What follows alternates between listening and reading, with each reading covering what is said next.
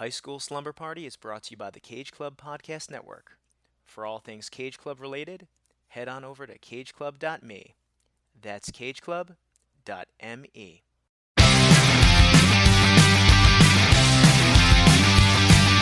School is out and it's Friday night. I'm all wrapped up and I feel alright.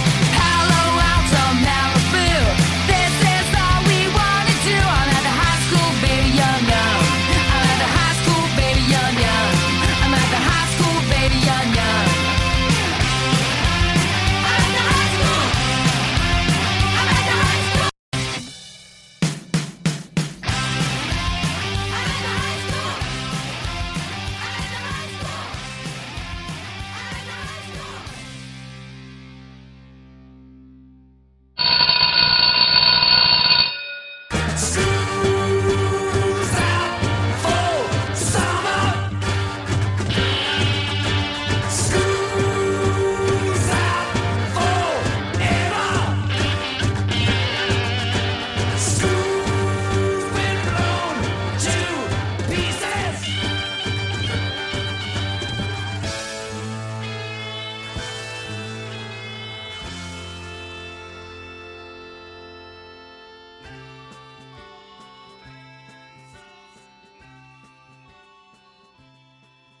Welcome, astronomers, astrologers, head cheerleaders.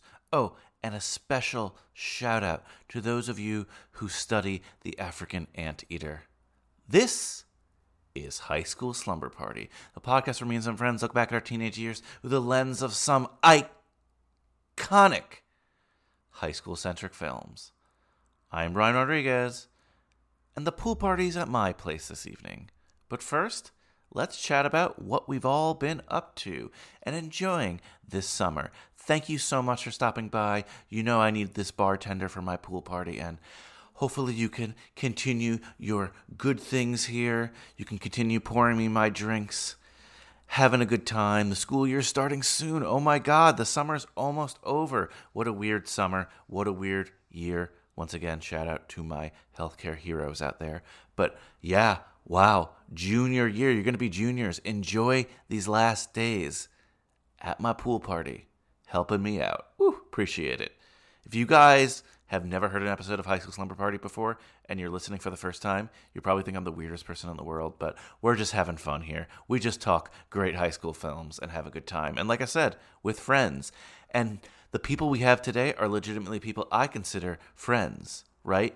Friends I met through this podcast. Not really with Mike. I knew Mike before. We had worked on some projects together. We were friends through the Footy Films man, Kyle Reinfried. But we've certainly gotten so much closer through my other podcasts on this network, his podcast, and of course, this one, High School Slumber Party. And Shawnee legitimately met through this podcast, just becoming friends, chatting on Twitter, and a blast to have the both of them on today for such an iconic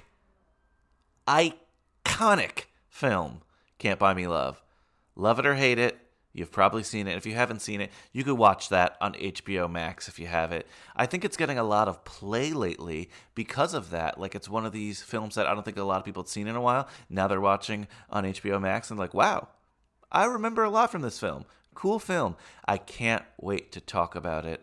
And on that note, wow, class participation has been amazing, guys, on Instagram, on Twitter, on Facebook. I love when you guys get excited about the movies. I'm excited about this one. I love that shared energy. Thanks so much for commenting. I mean, maybe I'll read some comments at the end of the episode. I'll take a look while I'm by my pool, lounging, chilling, enjoying the last days of summer, like I said. Yep, I'm going to remind you of it again. But before we get into our episode on Can't Buy Me Love, let's chat about what else we've been up to. Did you enjoy last Monday's episode, or this Monday's episode? I don't know. The Monday that happened before today. Did you enjoy that episode? We talked Swim Fan with Alexandra Schroeder, appropriate for the pool party. What a fun little early 2000s thriller, right? Definitely check out our episode on Swim Fan wherever you're listening to us right now, whether it be Apple Podcasts, Google Play, Spotify, Stitcher, And of course, you can check out our archives at cageclub.me. That's cageclub.me. While you're there, check out last Friday's episode. Yep, we're bi-weekly these days. But check out last Friday's episode. I talked to my cousin Pumpkin about the film Kids. What a screwed up movie. You guys should check that out or check out the episode. But if you don't, one thing I wanted to remind you about, Cousin Pumpkin is the one who on our 100th episode said he would get a Goofy movie tattoo as voted for you guys.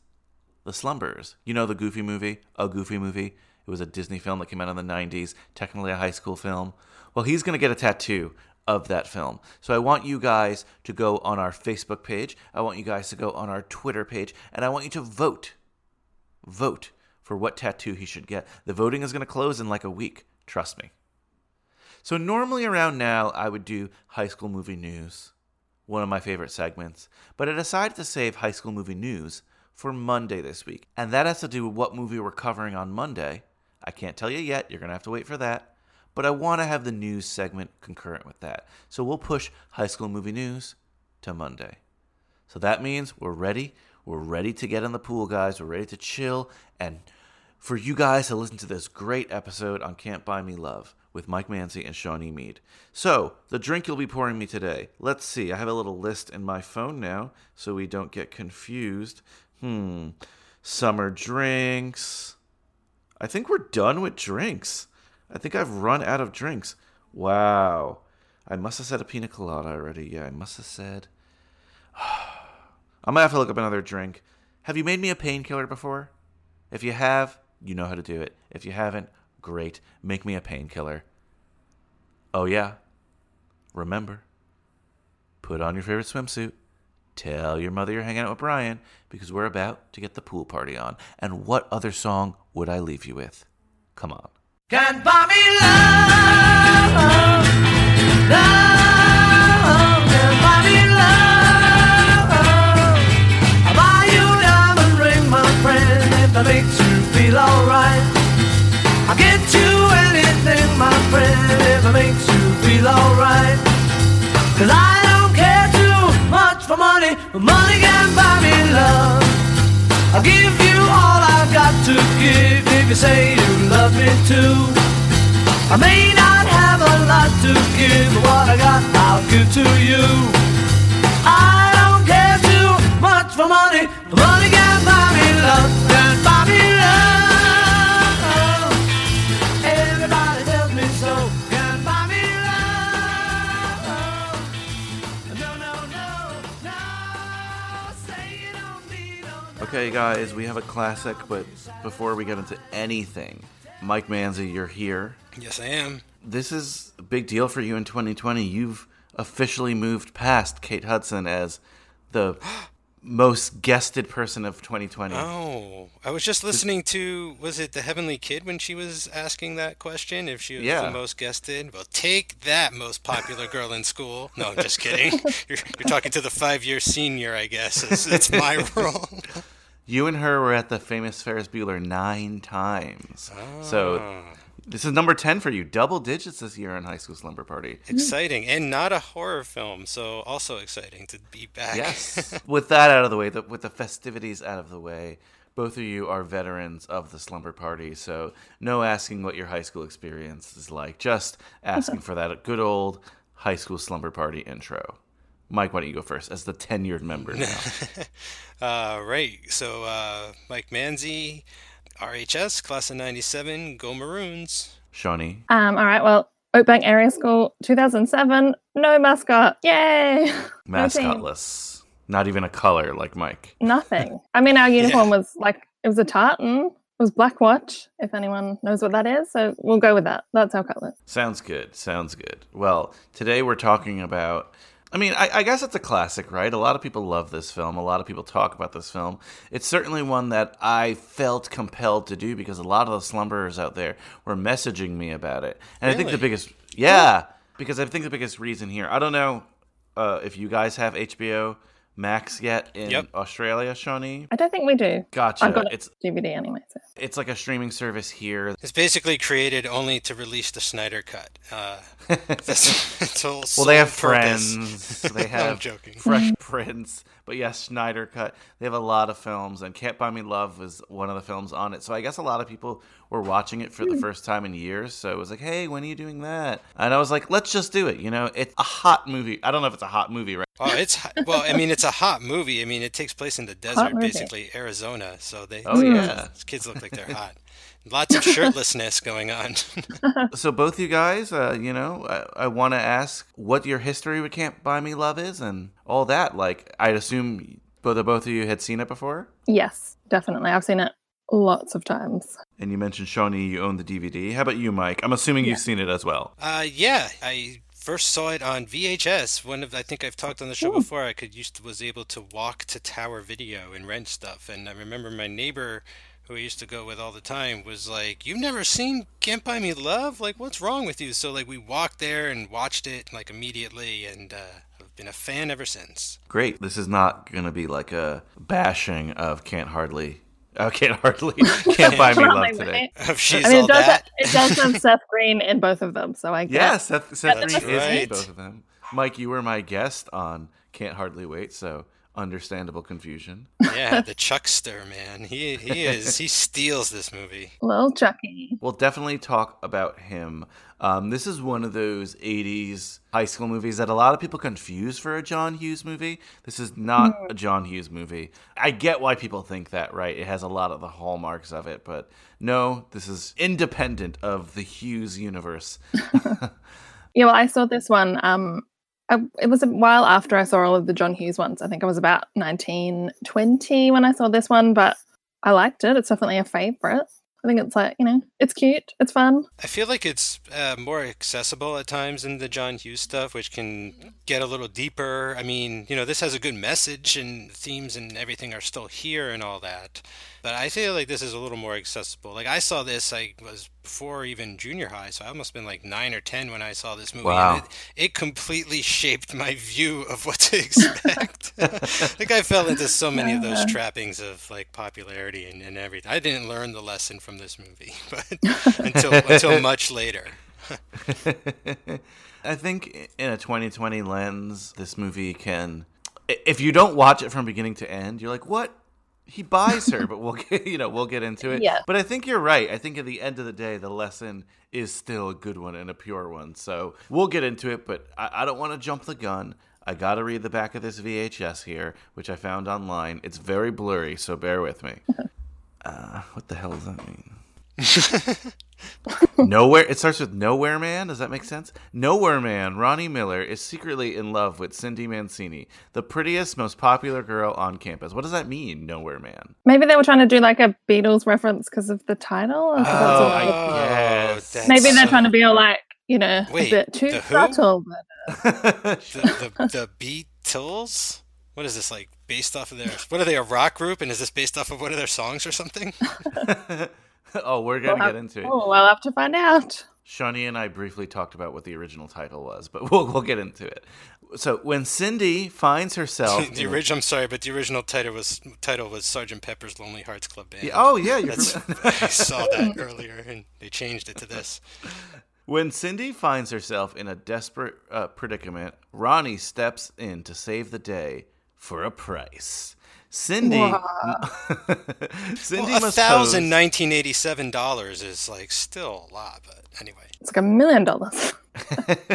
Cindy must pose as Ronnie's girl so that her popularity might rub off on him. But the road to popularity takes an unexpected twist when Ronnie becomes so cool that his former friends feel the chill. Cindy is left totally out in the cold, and Ronnie himself discovers that money might buy you popularity, but it can't buy you love. Wow, there we go. Throw the title back in at the end. Okay. Started and ended with Beatles references. Let's just get into that. Of course, this is named after the Beatles song. The Beatles song plays a ton at the beginning and the end, at least. Well, at the end. I mean, did it play at the beginning? Yeah. Okay. Yeah, just like a tiny bit at the opening credit. But the title originally was not Can't Buy Me Love. That was a late production thing. Mike, because Shawnee, I know you know this, but Mike, the original title was... let me guess. Paperback Writer. No. Oh, okay. No Beatles reference. The original title was Boy Rents Girl. Boy Rents Girl? What the fuck? Yup. Like, this was the title throughout production. So, like, I understand, like, how you kind of get the Can't Buy Me Love from there, but then how would they, like, oh, okay, like, Can't Buy Me Love, let's get, like, the Beatles to sign off on. How did that happen? That's a whole other movie. Yeah, I suppose.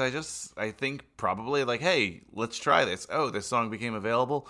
Great. Whoa, they were all alive were they all alive in 1987, the Beatles? No, I think John Lennon when was he killed in 80.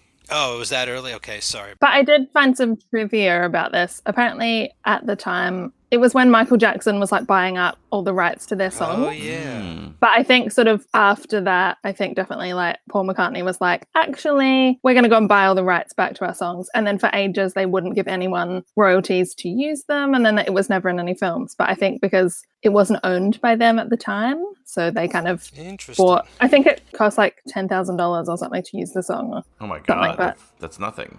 But yeah, I think they changed it because I think a couple of places passed on the film because they thought that Boy Rents Girl was a bit, like she was a prostitute. So a couple of places were uncomfortable with the plot of the film. So I think it eventually got picked up. But yeah, it took a while to find someone who wanted to make it because it was a bit like, we can't have a movie about a boy buying a girl. Like it's a...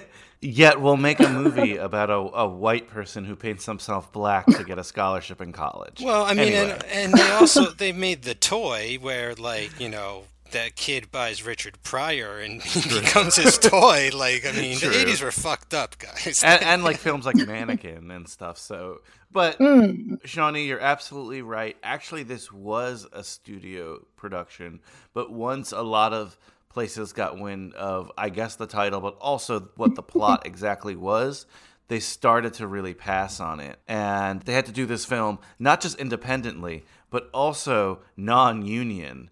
And then once it got made, it got redistributed. And maybe that's when they were able to buy this $10,000 Beatles song. But this film does have an interesting history. So this isn't based off of, like, Shakespeare or any shit like that, because it feels so much like Clueless at times, or like She's All That and stuff. Just seems like something that has been in storytelling before, I mean, even the movie I'm going to recommend later feels a lot like this movie.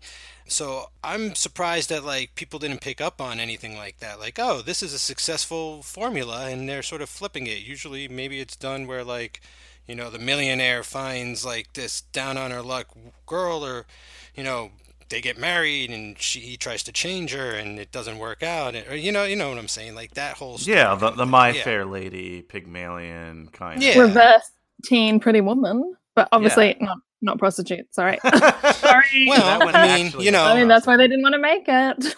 That's the thing, maybe, because, like, this movie does go heavier than I remember at times with, like, her getting called out at the end by a name like that and other situations. But, yeah, that title is the worst title I've ever heard in my entire life, though. It's, like, even, like, I wouldn't even watch a porno with that title. Like, that is terrible. Yeah, it's pretty bad. I'm glad they changed it. And Mike, you mentioned this earlier, Arizona setting, Tucson, Arizona, to be specific.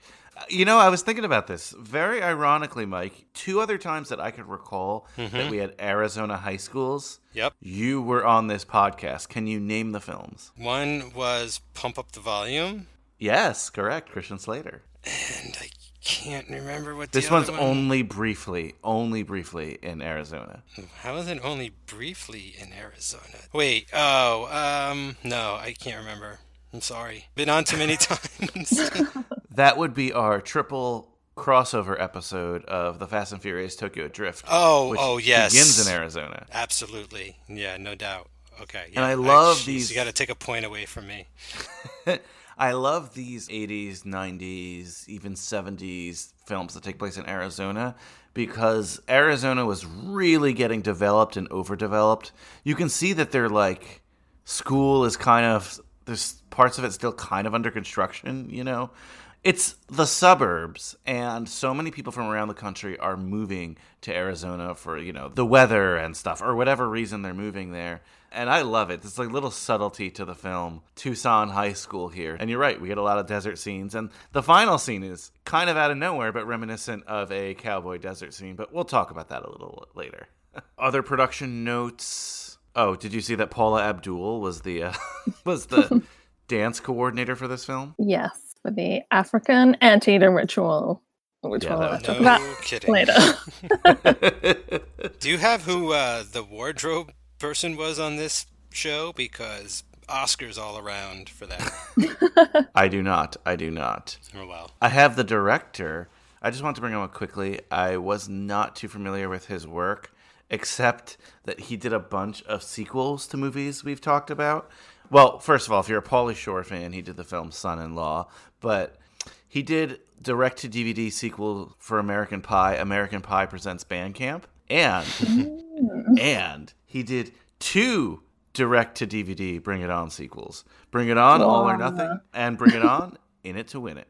So, Steve Rash is his name. It's amazing, because I feel like this film, a lot of people know, a lot of people talk about, a lot of people love, and it doesn't seem like Steve Rash got a lot of other chances, but that's okay. We'll talk about your work today, Steve. Let's just quickly go through this cast. This is a big cast. A lot of fun people in this movie. A lot of familiar faces. Of course, we got to start with he's McDreamy, I think.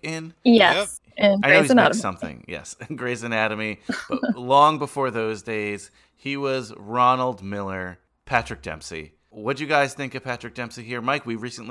I don't think that episode has aired yet, but we recently talked about him on your show. I think that was the movie before this, Meatballs 3, which will be out on my show. That'll be out at some point. It'll be out. We'll see. Bill and Ted is throwing a wrench into the scheduling, but we'll see. But yes, very young Patrick Dempsey here. And the same thing they did in that movie, quite honestly, is he goes from geek to chic. He's dressed down as a nerd when in reality he's considered pretty good looking kid. Yeah, and they cast him on purpose because he wasn't a name, because they wanted it to be really believable. Like if Emilio Estevez was on that lawnmower at the beginning, this movie has a completely different feel. Yeah, that would be weird. I mean, I saw this when I was the same age as Patrick Dempsey was in this film, and I've always kind of been a bit like, I don't buy that everyone thinks he's like this massive geek, because actually. Well, I don't know. I don't know if they did in the 80s, but girls now, we like, lanky, dark-haired, curly-haired guys with glasses who like space. I think I think today people would be like, I don't buy that. He's cute. I read one Letterboxd review and someone went, Patrick Dempsey walked so Timothy Chalamet could run. That's a good call. Yeah. I mean, hey, people are all about old Timmy these days, and they kind of look the same a bit, I mean, Amanda Peterson does end up with him in the end. She does fall for him ultimately, and even before the end, she really falls hard for him, I feel like, before they're supposed to break up. But her crew and everybody, they're all into the jocks and everything, right? They're into football real players. Muscleheads. Yeah, that was more of the time, and I think they're trying to slip in that dichotomy, that difference of you're from two different worlds if you play sports or if you don't even. Because I agree, it's not necessarily his crew are a bunch of nerds. They're just not athletes.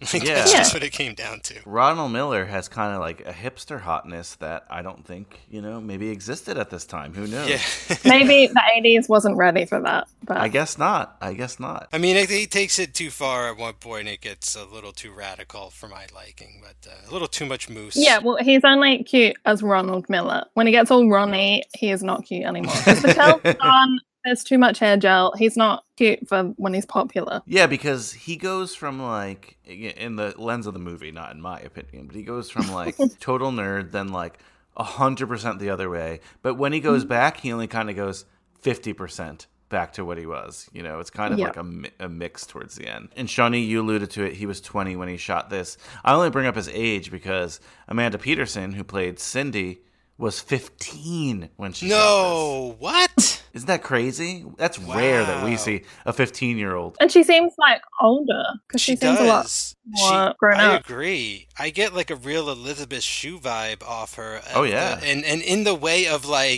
you're too old for high school, but I buy it because you're such a good actor. I think she's the best actor in the whole movie, and it's amazing to find that. I never knew that about that. Wow. She's great. Like, we don't see 15-year-olds in things, like, except for, like, kids and stuff that's trying to, like, do something intense with it. Yeah, it's like a stunt. You know, this is insane. She's great in this. I wish she did more stuff. Unfortunately, we lost her way too early. In 2015, she passed away. Yeah. One of the notes I read was like, I don't want it to damper what we're talking about today, or still want us to enjoy the movie, but after she passed, her family said she had a very traumatizing incident on set that, like, changed her for the rest of her life. And I'm like, ooh, oh no, that's dark. I don't know what it is. I couldn't find what it is anywhere, but it's a real shame because, like you said, Mike, she's really, really good in this movie. And she just brings the sass. Like, she has all these, like, one-liners where you're like, wow. She didn't just feel like a female accessory like so many other high school movies of the 80s. Like, she really felt that, like, a fleshed out character. And I don't know, like I said, it's just a shame we couldn't see her in more stuff. Well, I know this sort of goes off and becomes the Ronnie show for a lot of it, but like it's also her movie, you know. There's like a weird Romeo and Juliet thing going on between them in the sense that like we're spending equal time, I feel, with both of these characters. Like, well, maybe more Ronnie, but like, you know, he is the one changing. She sort of maintains for the most part. Like, she might be the most popular girl in school, but she's actually like a rare, nice, popular person. Because usually in films, they're really mean. But actually, she just seems like a really nice person. She just happens to be really cool. But she's not a bitch or anything. So no, and she, how can I put it? Like, she carries a big part of the movie because there's a point where Ronnie is so unlikable that we're not on board with him anymore, and she becomes the hero. And that's why she just took it home for me. So yeah, I agree. Really love her performance here. A couple other people I wanted to mention in the cast. I've got some mentions too. There's a bunch here. I'm trying to like point it out. You know what was weird? Or not weird. I mean, I liked it. Like, look, are the main people and most of the people white people in this film? Yes. But they dotted in a couple Latin people in there, and I was happy to see that as a fellow Latin person. Gerardo. Gerardo Mejia plays Ricky. Man. I am beyond familiar with this. I had Rico Suave, man. Are you kidding me? Like, that was huge. Wait. He's Rico Suave? Yeah, look it up, man. That's Rico Suave, Gerardo, dude. I didn't know that. Yeah, man. I mean, like, when I was a kid, like, when I'm talking, like, young kid, like, my intro to music was, like, you know, Menudo, New Edition, Jackson 5, like that shit. And then like Gerardo, that song was amazing at the time. Oh my God. Shawnee, I don't know if you're familiar with Rico Suave, but it was like a kind of a one-hit wonder. I did read about that, but I feel like I vaguely know who he is. May I hum a few bars for you? It goes please. It goes a little something like this. Rico Suave. That's literally the song. Oh my! I knew he looked familiar. That's awesome. I'm sure you'll drop a little bar in there, right? Oh, I have to. Rico Suave. Rico Suave. Seguro que han oído. That's awesome. So happy. And ironically, he plays Ricky. And he barely wears a shirt throughout the whole movie, if you noticed that too. What is that? Who let him into home ec class? He's selling his image. He's selling that's what you did, you know? He's kind of, it's synergy, you know? He's Rico Suave. Buy his poster, get his record, watch Arizona's hot. Yeah, that too. I'm cooking and it's just too hot. I gotta take my shirt off. Whoa. Another guy I wanted to mention plays Kenneth, his best friend. Courtney Gaines is his name. Yes. He's in a bunch of stuff too. He was also in a Patrick Dempsey film, Sweet Home Alabama, with Reese Witherspoon. Oh, no way. So I was like, whoa, they're both in this film. So where do you know him from, Mike? So he is He Who Walks Beyond the Rose from Children of the Corn is where I know him from. I read that, the most. And I think he's in The Burbs too, under some makeup. I'm not sure if that's him as well. But yeah, I know him from Children of the Corn first and foremost. Yeah. And you could check out on Charlize, we did Children of the Corn 3, Urban Harvest is her very first film role. Not a speaking role, but she's in it. Good to know. And you covered The Burbs on Hanks, so. Exactly. And of course, we mentioned this guy before, but I was shocked. I had no idea or did not remember that Seth Green is in this film. Little Chucky Miller. Yeah, he might be eligible for a High School Slumber Party Hall of Fame nod. He has got so many. We've talked about him at least 4 times on this podcast, I think, and this has to be his youngest performance here, and he's great. And he's like got that creepy little old man boy thing. Like he seems like he's maybe like 50, but like he's in a boy body. It's a trope, and I love it. Yeah, he's very wise beyond his years. Yeah, I think that might be the age I was when I first saw this movie. To be honest, it's like I could be like, oh, I know a guy like that at school. He's annoying, but it's such a great character. He always steals the screen when little Chucky is around doing like his weird project, like the Marie Antoinette Barbie thing, but like for history class. He made a guillotine and got like an A. You know, he's just a weird little... And I don't know why they dyed his hair. Did they go like, we can't have 2 redheads, so we've got to dye... Honestly, one of them has to go. That's probably what I was thinking. But it doesn't hide it. You can tell that that's a redheaded kid under there. They're like, oh, but we don't want people to think that he's Kenneth's brother, you know? Like, yeah. it's so or silly. Actual Chucky. Like, you know. I like when he goes, I was talking to Ma, Dad. That's one of his good lines. And I also love when he goes up to Amanda at the mall and he goes, you nuked my brother. You took him from, what did he say, geek status to king no status. To no status. Yeah. A couple other people I want to mention. Dennis Dugan plays the father, David Miller. I don't know if you're familiar with him or the name, but he's like one of Adam Sandler's go-to directors. He's directed so many Sandler films. That's how I knew him. And then Devin DeVasquez plays Iris in the film, and Iris has a pretty decent-sized role here. And I'm like, where have I seen this lady, and where have I seen this name? And Mike, we just talked about a film, Shawnee, I'm sure you're never going to see, and that's Society. Yeah, no. Which is Society. How do you like your tea? I'm not finishing that on this this episode. No, that's not to be finished. No, but yeah, so, you know, just a weird coincidence that 2 times this summer we're going to be mentioning her. And, of course, she's Prince's ex-girlfriend. That's cool. So good to see her here. Anyone else in the cast who you guys recognized? Yeah, I got like 1 or 2 people left. So guy who plays Big John, Eric Bruce Scotter, I think, or something. I'm looking at him now. I recognize him from Starship Troopers and a bunch of other stuff. Oh, yeah. Good call. I think he was in Glee as well. Oh, okay. And Brian, we know this guy from Gleaming the Cube, none other than the best friend, but Max Perlish. He plays Yabo in that movie. He's Lester in this movie. He pops up a lot during the 80s and the 90s. That's very cool. And I don't know, I'm just looking now through stuff because some of her friends were in things. Tina Kasperi, I guess, she was in Teen Witch, which I know you two have a... Who was she in Teen Witch? She was one of the best friends of... forgotten the main girl's name, but she was one of her crew. Okay, good to know. And then I don't know how I recognized Darcy DeMoss. I'm looking at her now online, but I was like, I knew her from something. The year before, she was in a Friday the 13th movie. So like, I think she was in my head from one of those. I've seen those so many times. Gotcha. One of your areas of expertise. That's for pretty big cast, man. A lot of people. You know, no like huge A-listers that you're gonna go crazy for. I guess Patrick Dempsey being the most. But it's a lot of those, that person, or that person. I love when a cast is like that. So let's talk about Can't Buy Me Love. Favorite scenes. We open up again quickly with the Beatles song, and I'm loving everything I'm seeing so far.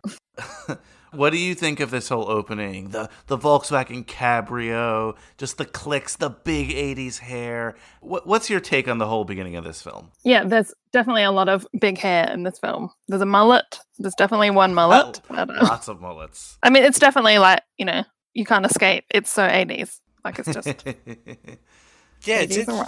it's interesting, Brian, what you were kind of saying about this, like being in Arizona. It almost feels like a pop-up town or something like that, or and it's like, oh, this high school came like fully furnished with every version of high schooler you need, and and they're all here, and it's like I kind of like that. I don't know if that's just sort of the language of high school, but they nail that for me. I feel like right off the bat, where it's just like, yeah, they all feel like high school kids, and this seems like a very believable sort of town. And yeah, I like Ronnie from the beginning. I like the idea that he's like doing all this stuff. Like I mowed the yard, and I break it down how many hours per dollars and all this, and like he's super smart and everything.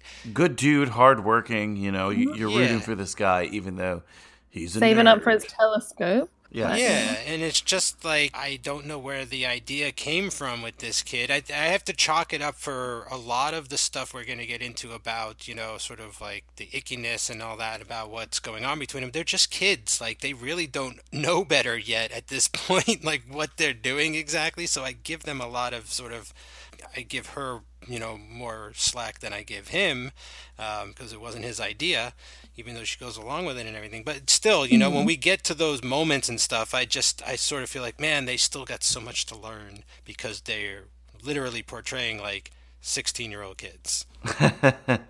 Yeah, and this is a movie. I wanted to bring this up. This is a movie that goes through like every holiday and every not every season, but like a lot of them.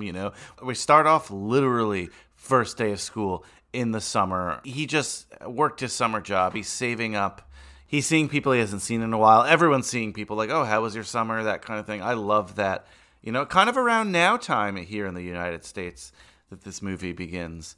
Of course, not in the time of pandemic. That's not what I mean. Yeah, not this year. But No, yes. not this year. But you have, I keep calling her Amanda because Amanda Peterson, but Cindy. Cindy Mancini. Yeah, one of her things, I suppose, is that like she dated the very popular, very athletic, I guess he was the quarterback of last year, and he's off to college. And Yeah, the high school football hero. yeah, exactly. And she's kind of just got to do her own thing a little bit. She's kind of in a confusing state. Eventually, I guess the plot kicks in when she wants to borrow her mom's suede suit. The white suede suit that her mum said you're not allowed to wear. Nope. But she wears it anyway. Even though it's suede, you should not be wearing white suede anywhere. Do not wear that. Even in Arizona, too. It's just, I don't know. Wow. But again, the mom, she's a single mom, right? Because she starts, well, in one scene, she's dating. Yeah, really yucky man with a chain and tracksuit. Like, what a hunk. Yeah, okay, sure. But yeah, so she wears the white suede to a big. Is it like the night before school starts or something? It's like I think the weekend before, so it's like Yeah. a Friday night and then the next Yeah. day at the mall. Yeah. So it's like kicking off back to school. We're going to this big party, and of course she sneaks the white suede outfit and she wears, and everyone keeps complimenting her. And I think she keeps lying and saying that Bobby, the quarterback, sent it to her from Idaho or something. She keeps Iowa, going, they I have believe. or something, and they have really fine leathers there, and everyone's like, yeah, okay, sure, whatever. Yeah, I also- okay. I love how that kind of bookends towards the end of the movie on New Year's when she's wasted and someone compliments on her jacket and she's like, oh yeah, I just asked my mom if I could borrow it and she said yes. We have a great relationship like that. I'm like, okay. Well, they Yeah. wouldn't if the mother found out what happened to the original white suede outfit. Very true. Very true. Get one of the stupid guys. I don't remember his name. Is it like Clint or something? It's something stupid that starts with a C. I don't know. Quint. Quint. Not a C. Anyway, all right. Now I can't even spell. And then he splashes a glass of wine, red wine, down the front of the outfit. Oh. So Yes. here's the first drama of the film. And I love, how Ronald is going to go get that telescope. She goes to the mall and she's like begging with what seems to be partially a tailor, partially a dry cleaner, partially a clothing store that happens to have the same exact outfit on display in the front. It says $1,000, And then Ronald happens to be across the walkway in the telescope shop. So he sees her through the telescope. Which they do the shot of it. How interesting is that? They do. We get a telescope shot in a mall. And then the telescope man keeps going like, hey, so you could, buy this one. And then he's like, actually, I think I'll come back. And he's like, I'll wrap it up for you. Please come back and buy my telescope. But no, instead he goes up to the glass window of the shop and waves $1,000 in her face. He like fans it out and then just like waves it on the glass. Like, this is, I feel like this sequence was really, for what they have to do, I think they did it really smart where they don't give anybody any time to think, including the audience. And so it's sort of like Ronald rushes in and he's like, wait a minute, $1,000. Okay, here's an idea. Like, I haven't thought it through whatsoever, but like, it just came to me, and like, he lays it all out for her and stuff, and she's just like, do I take the money, or do I take the door, or behind door number 3? What do I, and so like, as an audience member, even this time around, I'm like, I did not realize the sort of pressure that was being conveyed in this sequence, but it's here. What are you talking about? Are you high? I want to rent you. You want to rent me? Yeah, you pretend you like me. And we go out for just a few weeks, and that will make me popular. Just going out with me is not going to make you popular. Well, I have $1,000. It says it will. I think you've mowed one too many lawns. You're right. I believe we have decided against purchasing the outfit. And then he does like a fake out because she's like, no, are you high? Like, I don't want your money. And he's like, okay, well, I'm off. And then she goes, wait, I have to replace the suede. This part was a little interesting to me. Obviously, there's ethical implications here, but that's, the movie. Well, I mean, yeah. This is where he rents the girl. It's Indecent Proposal, right? Like that. It's honeymoon in Vegas. I mean... But I mean, it's definitely fake dating. He doesn't actually want to date her. He's just like, fake date me because then your coolness will make me cool by association. Yeah, and that's one thing I definitely want to discuss. Like, it's 100% his motive. Yes, it's not like, oh, you fall in love with me after we date. That ends up happening. But so that does help in a weird way. They're pretending, but there's no pretense of his that like, oh, right, we're actually gonna be in love or please date me. And there's no like pressure. He's not like asking her for other things, but it's just pretend dating to make him cool. Like he's not, buying her for other reasons. No, of course. Yeah. What's weird though is that like when we see them spend time alone together and he's being so genuine and they're sharing, their poetry with each other and all that kind of stuff, where it's like, well, they've grown to be friends. Like, does he think that, why should they break up? Like she kind of has the right idea. It's just like she can't get it out in time before he sort of, lights everything on fire, basically. But it's a very interesting predicament too, because she doesn't believe that it's going to work either. No, neither of them do. Yeah, but like if you think about it, why wouldn't it work? Like this is he's exactly right, because it's like a very conniving sort of thing. Like he's tricking everybody. Well, okay, so that was my question, right? Like I kind of rationalized it this way, but I was a little bit like thrown aback by like this guy who's a nerd, who's like not popular in the school. He doesn't seem terribly conniving, because I feel like if he was this conniving, if he was like the Littlefinger, he would have been popular before this. I just assume, though, that, like, maybe he spent a summer and he's got some business savvy and he finally has this one great idea and he runs with it. Again, I'm putting great in air quotes here. You know what I'm saying? Like, he was so, like, sure of himself in that moment, in that store. And it didn't seem sure of himself at all before that moment. So that kind of threw me off a little bit. But, again, who knows? Maybe he finally rose to the challenge. And or maybe it's because he thinks that all the cool people are like really fickle, because like clearly Kenneth doesn't think the cool people are cool at all. So maybe he's kind of just always thought that cool people will do anything if someone else cool does it. So maybe he just thinks it has to work because she's the coolest of the cool. And I agree with that. I'm just surprised he can execute it. Yeah. Like that he doesn't like shrivel, like, okay, first day, they're together, right? And he plays it off. She gives him a makeover. We get it's a brief one, but we do get a makeover scene. But there's not a lot of transition, I guess, right? Yeah, we are seeing some moments, more or less, like where he's not fitting in. But his plan works amazingly. Yeah, I think because he just like throws himself into it and just goes, I'm going for it. And he sort of becomes like fake Ronnie really quickly. Like he seems to change his personality almost straight away, which is bad because you start not liking him very much. It reminded me of a lot of guys in high school I knew who were like, quote unquote uncool, and they would do something that would make them cool, like host a party or befriend one of the popular kids. And I just remember thinking, like, what a sellout when that happened, And they would dress different and they would act different. And they ditch their friends straight away. Like, Kenneth is just like, whoa, he's just left out in the cold straight away. Kenneth's pursuit of Ronnie in this is, like, borderline romantic, Like, I think it's just like, I don't understand. I thought we were best friends and now you won't even talk to me. So and I've just become, like, a pariah. Let's make plans. And he's like, well, I'm busy. I'll pencil you in, like, next week because I'm so busy. It makes me wonder how it would have went down if this was more organic, like if he didn't buy her, like if this was, if they like fell in love over the summer somehow and they showed up at school together, we're not ashamed of each other and stuff. Like what would their friends think? Like how would they accept one another? Do they want to be accepted by these types of people?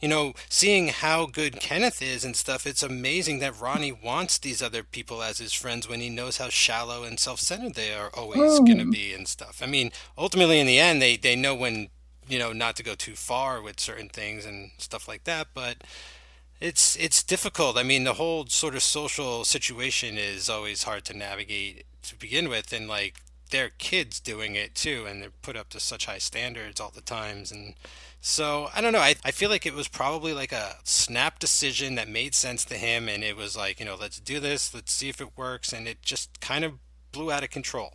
But I also agree that Ronnie becomes a major dick once they break up. Like he does flip and change, and sort of like how the Beastie Boys talked about, they stopped like playing this role of a drunk frat boy and became the drunk frat boys at some point, and they had to take a look and like step back and be like, what happened? Hold on. And I feel like that's what's going on with him. He's like losing himself in the success. And she does warn him about that once they have the breakup was like way over the top because she wanted it just to be quiet and, dignified, civilized, that sort of thing. And he just goes completely like off the edge and starts yelling and saying that she's spending all his money and whatever. And then she ends up slapping him, which I think he deserves that because he's just being like a complete ass. Also, I think that's a real slap. Like, do you guys feel like she was going to try and stay together? That's how I always read that, is that she didn't want to really break up, but she didn't know how to tell him, and it was like kind of too late to back out of this breakup. Yeah, I read it as that as well, because if we backtrack a little, and you mentioned this, I think, Mike, briefly, just in terms of their like solo dates, like there's poetry and there's the moon and the plane graveyard, which I always really love that because it just seems really nice and genuine, and they're just having like a genuine getting to know each other moment. That's why you're so into astrology, right? Astronomy. No. It's just up there, it's a future world. By the time of my dad's age, people will be living there and working. Maybe even us.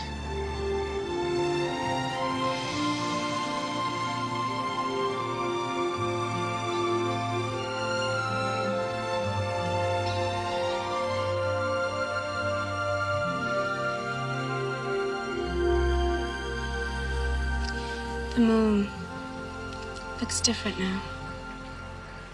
It's not as mysterious or romantic. I'm sorry I ruined it for you. You didn't ruin it. You just changed it, I guess.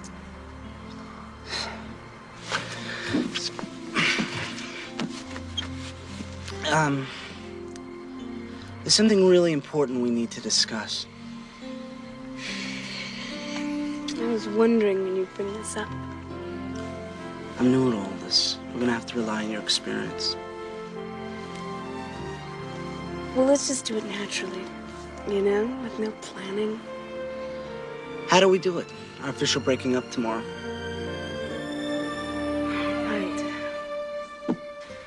Right, that's exactly what I was thinking about. The breakup, us ending our fake relationship. I mean, I don't even know who ever believed it.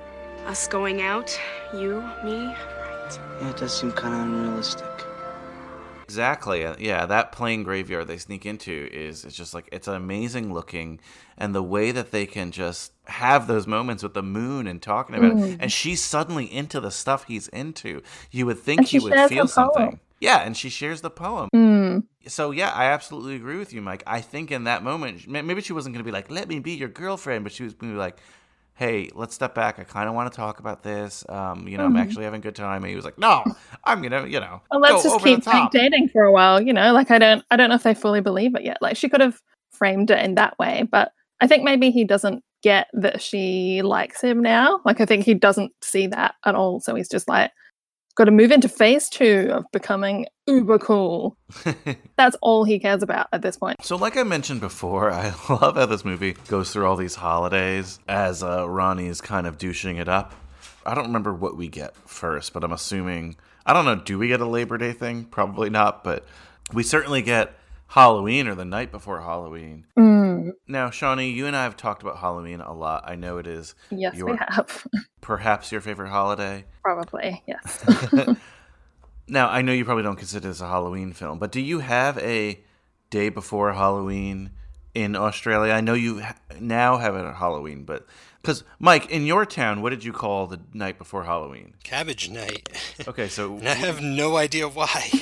Yeah, I don't know either. We called it that too, but a lot of people call it Mischief Night or Fright Night or other things like that. And I was wondering if that tradition has come to Australia yet, Shawnee. No, pretty much it's just the 30th of October.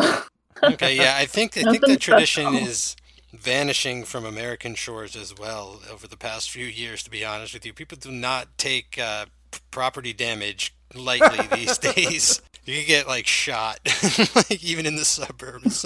So, yeah, for those of you not familiar, the day before Halloween, some of the kids go out and, like you said, Mike, damage property, not in a way that they're burning homes or anything like that, but just little pranks here and there that maybe go too far. I don't know how the tradition started. I didn't partake in it in high school. Or how about you, Mike? I know you were a punk. Were you partaking in Cabbage Night? I mean, the idea would always be to go out, get a bunch of eggs and all that kind of shit, but then you always just kind of sat around doing nothing. So, like, I always had the bad intention of going out to do that, but never actually. But when I was, like, really young, like a little kid, like, me and the neighbors would get together and, like, do a tree and be like, oh, we're so bad. Like, put toilet paper on a tree. Oh, but, like, when you're 7.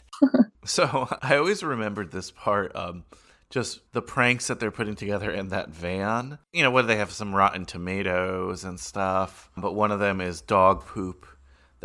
But I think the big thing that happens here is when, I guess, the last home they're going to destroy. Not destroy, Or the one, I think it's the only house they destroy. I think it's like they have a vendetta against this particular... Because they go like, last Halloween, like it's tradition, we've got to do this house one more time. Yeah, and like he didn't know it was going to be Kenneth's house. Like Kenneth didn't tell his best friend in the world, like 3 years in a row, these fuckers have been throwing shit at my house. And he's like, yeah, let's, we got to figure this out. I was like, no, it's like never told him. Because like Kenneth and his family, they're prepared. The little brother's there, the dad's there, there's a hose, there's a net. Like, they're just, they have not come to play this Halloween. No, and Ronnie ends up getting caught in the net, and Kenneth lets him go. What did you think about this? I think because Kenneth is just, like, so crushed. I think he just doesn't want anyone else to know how humiliated he feels. Like, he doesn't want his dad to know that, actually, that was my best friend. I think he's just, like, so betrayed because... I mean, that's awful. Like, he's just completely gone too far. Like, I wouldn't forgive my former best friend for something like that, but it's just taken it too far. He's crossed the line at this point because, like, just to stay cool, he'll do anything. Like, he doesn't give a shit about anyone anymore. Yeah, and he really has to, like, save Courtney Gaines' life at the end of the movie in order to get back into his semi-good graces. They're still not friends again, like, when the credits roll. Ronnie is in exile for sure, but like, yeah. Nothing he doesn't deserve. Apparently, one of the more famous quotes from this film is "You shit on my house." Oh yeah. I mean, that's because that's later scene. when he like yells that at them because he's just so hurt.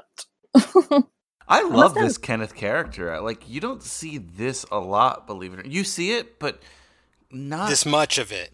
Much of it, yeah, exactly. You never follow them home like you do in this movie. You see friends who are like, "Oh, come on!" Maybe they come back for like a big speech, like "You let us down." But we see Kenneth a lot here, and we see the transformation is not only felt just on Cindy; it's felt a lot on Kenneth, which is amazing. And then we sort of get that like Ronnie's family, not the whole family, but definitely Chucky is kind of like, something's up here. So he keeps like running around, hiding in the back of his car, cycling at night, chasing him around the city. Like he just wants to know what's going on. I mean, the parents are oblivious, but little Chucky is on the case.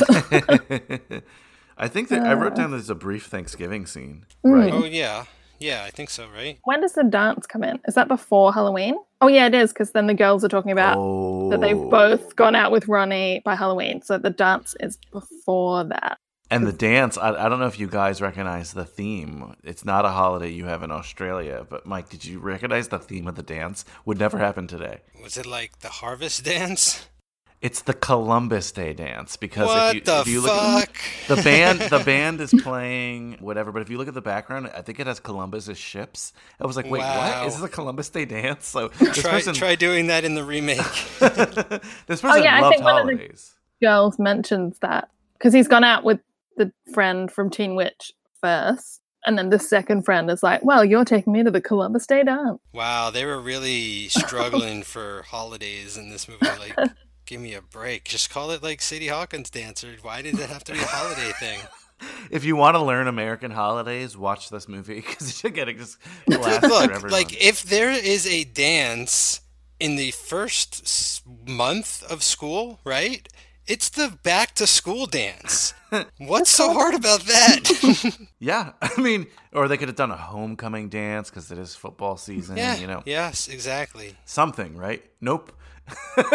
No, let's throw more Columbus bullshit out there into the fucking zeitgeist. And then he's got to prepare to go to the dance, and then Ronnie goes, "Oh my god, I don't know how to dance." So he runs in the night before, the day before, and Chucky's sitting on the kitchen counter for some reason, but he's watching the TV. And then he's like, quick, you have to change it to American Bandstand. I need to practice. And he's like, whatever, like, give me money. And then he swaps it over to what we think is American Bandstand. But it turns out to be African Cultural Hour. And he learns the African anteater ritual. Which he executes on the dance floor eventually. And accidental cultural appropriation. And everyone falls for it. And, you know, Brian, we wondered, I think, back on Teen Wolf, everyone could just sort of, like, spontaneously know the moves to a certain dance, you know, the Big Bad Wolf dance or whatever, the Teen Wolf dance. And here we see them actually learning the dance. Yeah.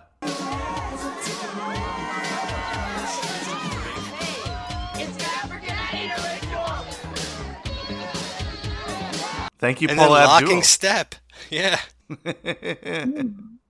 And then like his geeky friends walk into the dance and then they instantly know what the dance actually is. I mean, are they watching African Cultural Hour every week? Like, I guess so. I thought they just played poker. Oh yeah, I forgot about their poker night. But yes, then everyone fully gets into, which it sort of just shows kind of the fickleness of the cool kids, because they all kind of look at him and go, what the hell is he doing? I don't want to do that. That looks embarrassing. And then they just more and more just start joining in, and then Cindy just thinks it's ridiculous because she's like off in the corner, like, you know, rolling her eyes. It's really interesting about like the hive mind of the high school and stuff, because it's like Ronnie is able to not only to convince him to do this stupid dance and make it think that it's cool, like at the end he also makes like a terrific speech, which is like totally correct and right, and they all fall for that too, and that they should have fallen for, though. You know what I'm saying? Like, he's got this weird influence power that he's using throughout this whole movie. I can't put my finger on it. Yeah, no, it's interesting, that's for sure. And like I said, that's kind of something I question, because like if he's had it, Why hasn't he used it? But maybe he just hasn't had the opportunity. Maybe he hasn't seized the day, if you will. It's also weird because I thought he was in love or had a crush on Cindy, and it turns out he doesn't. He just wants to be popular, you know? So, like, I didn't really pick up on that the first couple times I've seen this movie, but then I realized, like, I always thought that he wanted to be with her, but he never even really wants to be with her. It doesn't even seem like he necessarily even likes her. I don't know. It's hard to say now watching it today. I don't feel like he does. I think he might maybe kind of somewhere have sort of a little crush on her, but thinks she's too cool and wouldn't like him or something. I don't know. But it does seem that as it goes on, he's not interested in her at all. No, because he wouldn't date her friend if he was, I don't think. Yeah, her two friends, and then her two friends. Iris as well. Which, I mean, the three girls that he kind of goes out with, I don't like the way they're written, because they're all kind of just written as, like, it makes it seem like they're all just a bit, like, you know, easy. I don't know. Like, that's all they're there for, is just, like, you know, going out with anyone. And I mean, Cindy a couple of times delivers some, like, you know, slut-shaming burns at them, which is kind of like, I don't think it's fair that the movie's written them in that way, but then also points out and, like, slut-shames them. Like, that's how they're written. They have no other character. Yeah, and they all kind of feel like the same character in a lot of ways, yeah, too, and they're just kind of interchangeable, like, you know, conquests of Ronnie. I mean, one of the lines she goes like, you know, yeah, some conquest. Iris has given more rides than Greyhound. Like, shit, what is that? Like, oh, Cindy, like, just stop calling everyone sluts and whores. Like, just keep it down. She kind of moves on fast, Cindy, because she starts dating a guy named Rock. Yeah. Oh my with the God. awful hair and the car and the... Which kind of comes out of nowhere. And it's like she isn't friends with her friends anymore. Like, that sort of happens really quickly as well. It's all happening so fast, too, Oh, yeah. you know? Like, I thought the movie took place over the course of a whole year, but it's only like half a year, really.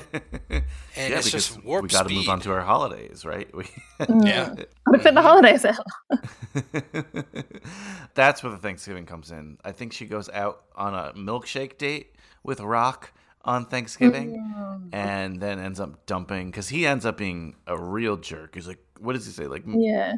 Give me a really thick chocolate milkshake or something like that. Yeah. And he keeps calling her friends, like, you know, go and hang out on the playground or whatever. I think because he's in college. But he's, like, really condescending and like, but, Well, yeah. She tips it on his head, so. Exactly. He gets his comeuppance anyway, so screw Yes. Rock. Yeah. And then, you know, if we want to go by holidays, we kind of move into the Christmas New Year season here, right? Yes, we do. So one of the big moments, we already kind of talked about the suede dress, the suede whatever, and the mom ends up, the relationship between Cynthia and her mom improves, but there's the big New Year's Eve party, and remember, Quentin is in. Yeah. Yes. Ugh. Hate that guy. And Cindy ends up showing up, and she's all angry for a lot of good reasons. And that at this party, she outs him. Also, her boyfriend shows up. Or, Bobby, her ex-boyfriend, or whoever he is. So Bobby is like one of the best setups in film history, because I fucking forgot all about him. And it was awesome. Like, he was set up to be like, don't forget about Bobby. He's going to be back, like, a lot. And he's not, you know? Like, I thought we'd see him on TV. We'd get phone calls. She'd write letters. And it's like, no. And then he comes back, and it's like, oh, shit. Like, oh, yeah. Don't they even say at one point, like, the shit's about to hit the fan or something like that? I was like, oh, yeah, that's absolutely what's going to happen. Yeah. Like, that was a great surprise right there. Except I don't know about why they had to overdub the actor's voice, but it seemed like they... There was a couple overdubs in this film. But I mean, that party just, like, kicks off. Oh, like, yeah. I mean, even before anything intense happens, Cindy, for some reason, is just walking around getting drunk by herself. I don't actually know why, but she's kind of just, like, then walking around by herself, talking to herself about how drunk she is, like that bit. I just find that bit sort of funny, because she's just, like, wandering around shouting to herself. And then she happens to look in the open doorway of the bathroom where Ronnie is with Iris, and then he's reading Cindy's poem to Iris. Which is like, what if you won't respect me? Yeah, he's like, I totally respect you, and then reads, like, a poem, and then she, like, falls for his shit for some reason. But then, yeah, Cindy is pissed. Well, literally pissed, and also angry pissed. And then, yeah, Bobby arrives and gets pissed off because he makes the guys tell him what's going on. And then he starts yelling at her, Cindy, about something. And then, she kind of yells the whole thing out and reveals all. Yeah, she's like, it wasn't like that. He paid me. And Bobby's like, that makes you a prostitute. And I was like, oh, shit. No, it does not. No, it doesn't. But that was the point where she turns around and she sees Ronnie and just like unleashes on him. And then the end she goes, well, at least I got paid. And then she like runs off crying. And then he also runs off crying. Yeah, there's like two major parts to him being sort of kicked out of the party. The one is when the one dude's like, get out of my house, like under his breath, right? But then when he goes to leave with Iris is like, I don't know you. I'm like, you won't even be acknowledged. Like, that is the worst. And then he's walking home and his old friends see him and they're like, it could be worse. We could be that guy. And then he goes home and his family's having like this really fun New Year's Eve party and he's too embarrassed to go in. So he goes and sleeps in the shed and cries himself to sleep. Did you see what they're doing at his house? They're doing his dance. It's his younger brothers throwing a party, and they're doing the dance. I didn't realize that. That's great. So, like, he double won't go inside. And then just lays out like a sack in the dirt and just lays there and cries. Like, so sad. I'm sort of like, you still don't really like Ronnie at that point, but I always feel really awful because he's just like weeping alone in the dark in a shed. Yeah, that's one of the moments when I remember he's just a kid, and I'm like, damn it, yeah, he's just exactly. And he did something really wrong, first offering someone money to rent them, and then after that whole experience, just treating people like crap. But where the movie like saves itself is this, because he doesn't win from it, Neither does Cindy doesn't win from the arrangement either, because she did something wrong too. She borrowed her mom's thing. Again, the ends don't justify the means here. I'm not saying that, but there's consequences for their actions, which is nice to see, because in so many of these teen films, they do something silly like that, and everything gets erased by something here or there. Like if he did rent her, and then they did fall in love right away, and that was the entire movie, then it would have almost justified everything he did. But we get this. The majority of the movie is him acting like a jackass and us not rooting for him. And I like that the movie doesn't really let him sort of have everything go back to normal. Like, he keeps trying to fix it with everyone, and Kenneth is like, no. And then, they have that scene where he tries to go up to Kenneth at like the video arcade and apologize. And then Kenneth's like, nope. And then he yells like, you shit on my house. You shit on my house, man. No. You shit on my house! Because Kenneth is like, no way. Like, I am not. Just because you don't have any friends anymore, like, don't come crawling back to, back to me after what you did. And then Cindy is like, nah. She's just icing him out as well.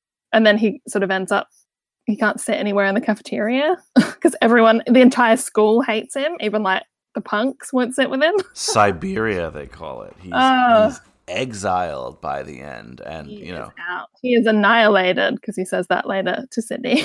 And it's almost like, the Cindy thing upsets him for sure, but I think his like almost breakup with Kenneth at this point is really what's affecting him, and he's like, I've lost everything. Realized that he was being a complete ass. Like, at least he's realized by the end, like, he's not just, it's not my fault, I didn't do anything, everyone's off. Like, at least he kind of gets that it was his fault. Yeah, at least he tries to take ownership of his actions by the end, right? And it would be one thing if he never learned a lesson. Then he'd be unforgivable. But like, even though I still don't want to hang out with him by the end of the movie, I do feel bad for him and stuff, and like, he did make a mistake, and hopefully he'll go on and everything. But like, he, look at what he has to do to not even get back into good graces with people, but just to be re-acknowledged, he has to like go in front of the entire school and stand up for this kid who's written, why does Kenneth isn't looking to be saved or anything, like, you know what I'm saying? Like, he's not expecting his ex-friend to come to his rescue or anything, but he does. And I don't know. I feel like that goes like what he does at that moment, the speech he makes, the slow clap that he's not even around to enjoy that he sparks. All of that goes a long way into sort of rebuilding trust and all that kind of thing. You know, like if I was in high school and I used to be one of his friends, I'd be like, okay, like, you know, we'll see where this goes. You know? Yeah. And I really like that scene because I like that he sort of goes, fine, you all want to be shitty to me, that's fine because I totally deserve it. But he's like, Kenneth is actually just a really nice guy and he's just trying to help one of the cheerleaders with her homework and she appreciates it. And Kenneth is just trying to be nice. And he goes like, don't, you know, come after me all you want, but like, don't attack Kenneth because he's not doing it to be popular. He's just a really nice guy and you're trying to, you know, kill him in the cafeteria. And I always like the bit that he goes like, you know, nerds, jocks, my side, your side, it's all bullshit. It's hard enough just trying to be yourself. Yeah, I love it. He's laying down some wisdom here in the... I love this speech. Oh, return of the living dread. Why don't you lay off? Why don't you go back where you belong, Jose? Take your hands off Kenneth or I'll break your arm. Your pitching arm. Oh, yeah? Yeah. Well, don't make me laugh, lawn boy. Let go. No!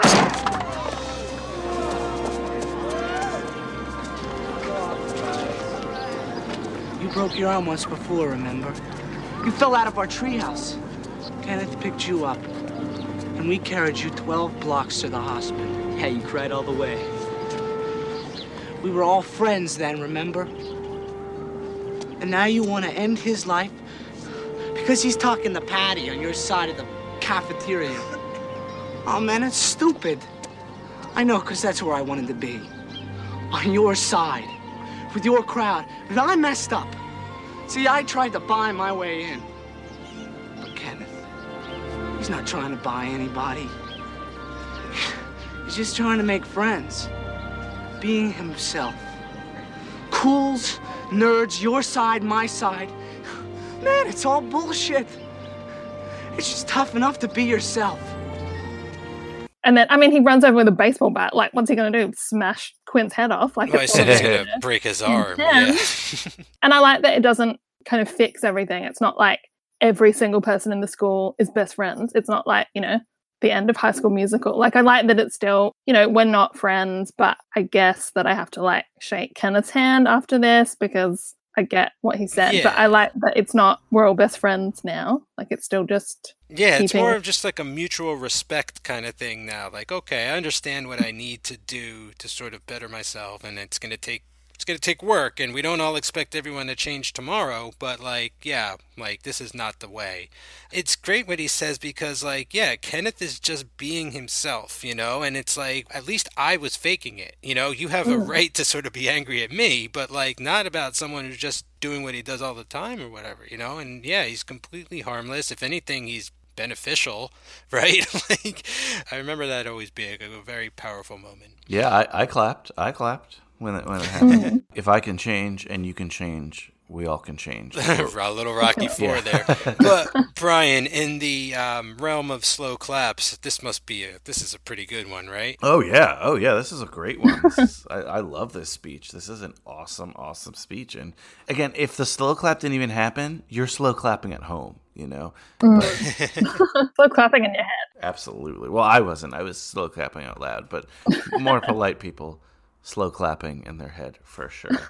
And then the last bit is trying to fix it with Cindy. She's still not letting him just get away with it. Like, he keeps ringing and arriving and she's like, no, sorry, I'm out of the country, washing my hair. Like, she keeps coming up with all these excuses and she's kind of not quite ready to forgive him. But then he's back on his lawnmower thing because... With a cowboy hat. And he's back, like, you know, curly hair. He's wearing a space t-shirt. Like, you know, he's gone back to being, like, kind of hipster in a cool sort of way, but whatever. I think she kind of forgives him at that point and then, like, drives away with her friends. And then he just drives off on his mower. But then the car stops and she's, like, starts chasing him. Yeah. It's kind of together. And then she's laying out sort of their the new rules, ground rules, yeah, their real relationship. Because now they're real dating, but you know they ride off into the sunset. And they kiss. The classic kiss. movie ending.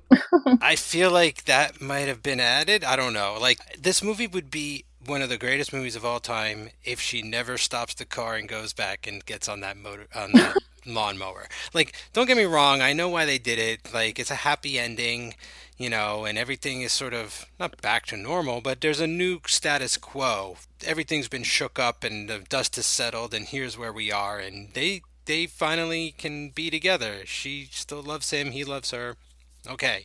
But, like, that ain't how it would have gone down. You know, like, the more interesting thing is I acknowledge you. I am not going to shun you anymore. And you even get the little hi, Ronnie, from the car, from the girl that he dated at one point, right? Yeah. That is enough for me. It's a fantasy film ending kind of thing, and it's fine, and it doesn't ruin it for me. But, like, just looking at it this time, I would have been like, can you imagine the balls if he just rides off on that thing alone? Like, damn. But, I mean, I do like, I mean, that bit's, it's cute. Like, it's a high school romantic ending thing. They always have to end in that sort of way. And I love that bit's referenced in Easy A at the end when she's kind of like, you know, I want to ride off on a lawnmower with Patrick Dempsey. And then, like, you know, her love interest rides off on a lawnmower and they ride off together, which I always really like that this movie kind of 80s wise is a bit sort of underrated, but I like that it was included in Easy A when they were talking about all these other iconic sort of romantic high school moments. So I like that made its way in there. Yeah, what's better, Mike? Like a freeze frame on a lawnmower riding off into the sunset, or just Bender saying "yeah" like a freeze frame? Yeah, like, oh, the least redeemable character in this movie. Yeah, you know. Yeah. I don't know, but I mean, they're going to be a killer couple at the prom this year, these two. I know that much is true. Well, you know, the sequel's probably going to have all the next holidays, Easter, Flag Day. I don't think, I mean, could you imagine a sequel nowadays, Patrick Dempsey as a single father, you know? And like, but Uncle Seth Green? How cool oh my God, Uncle Chucky! If I'm not mistaken, even though he's an adult man, is calling himself Chucky. Yeah. If I'm not mistaken, they did remake this, but renamed it. Maybe I don't know. Is that in your notes anywhere? This has been remade in other languages, remade in other countries, but I guess the most famous twist remake is Love Don't Cost a Thing, which was, using air quotes, the black version, which is it's even worse. Like, because that's a J-Lo song. Buying a person is bad enough. Oh, God. Okay, like we're already talking about slavery here. We don't need, just stop it. Yes, it goes without saying. I don't know. This film came out, I think, was I in high school? Yeah, I think I was in high school when this film came out. It had Nick Cannon and Christina Milian. That's it, Nick Cannon, yeah. I think it was an exact remake or whatever. And again, it's a J-Lo song. It's not a Beatles song. Oh, it's not a Beatles song. It's a J-Lo song. Okay, I wasn't sure if it. All right. I wonder who plays who.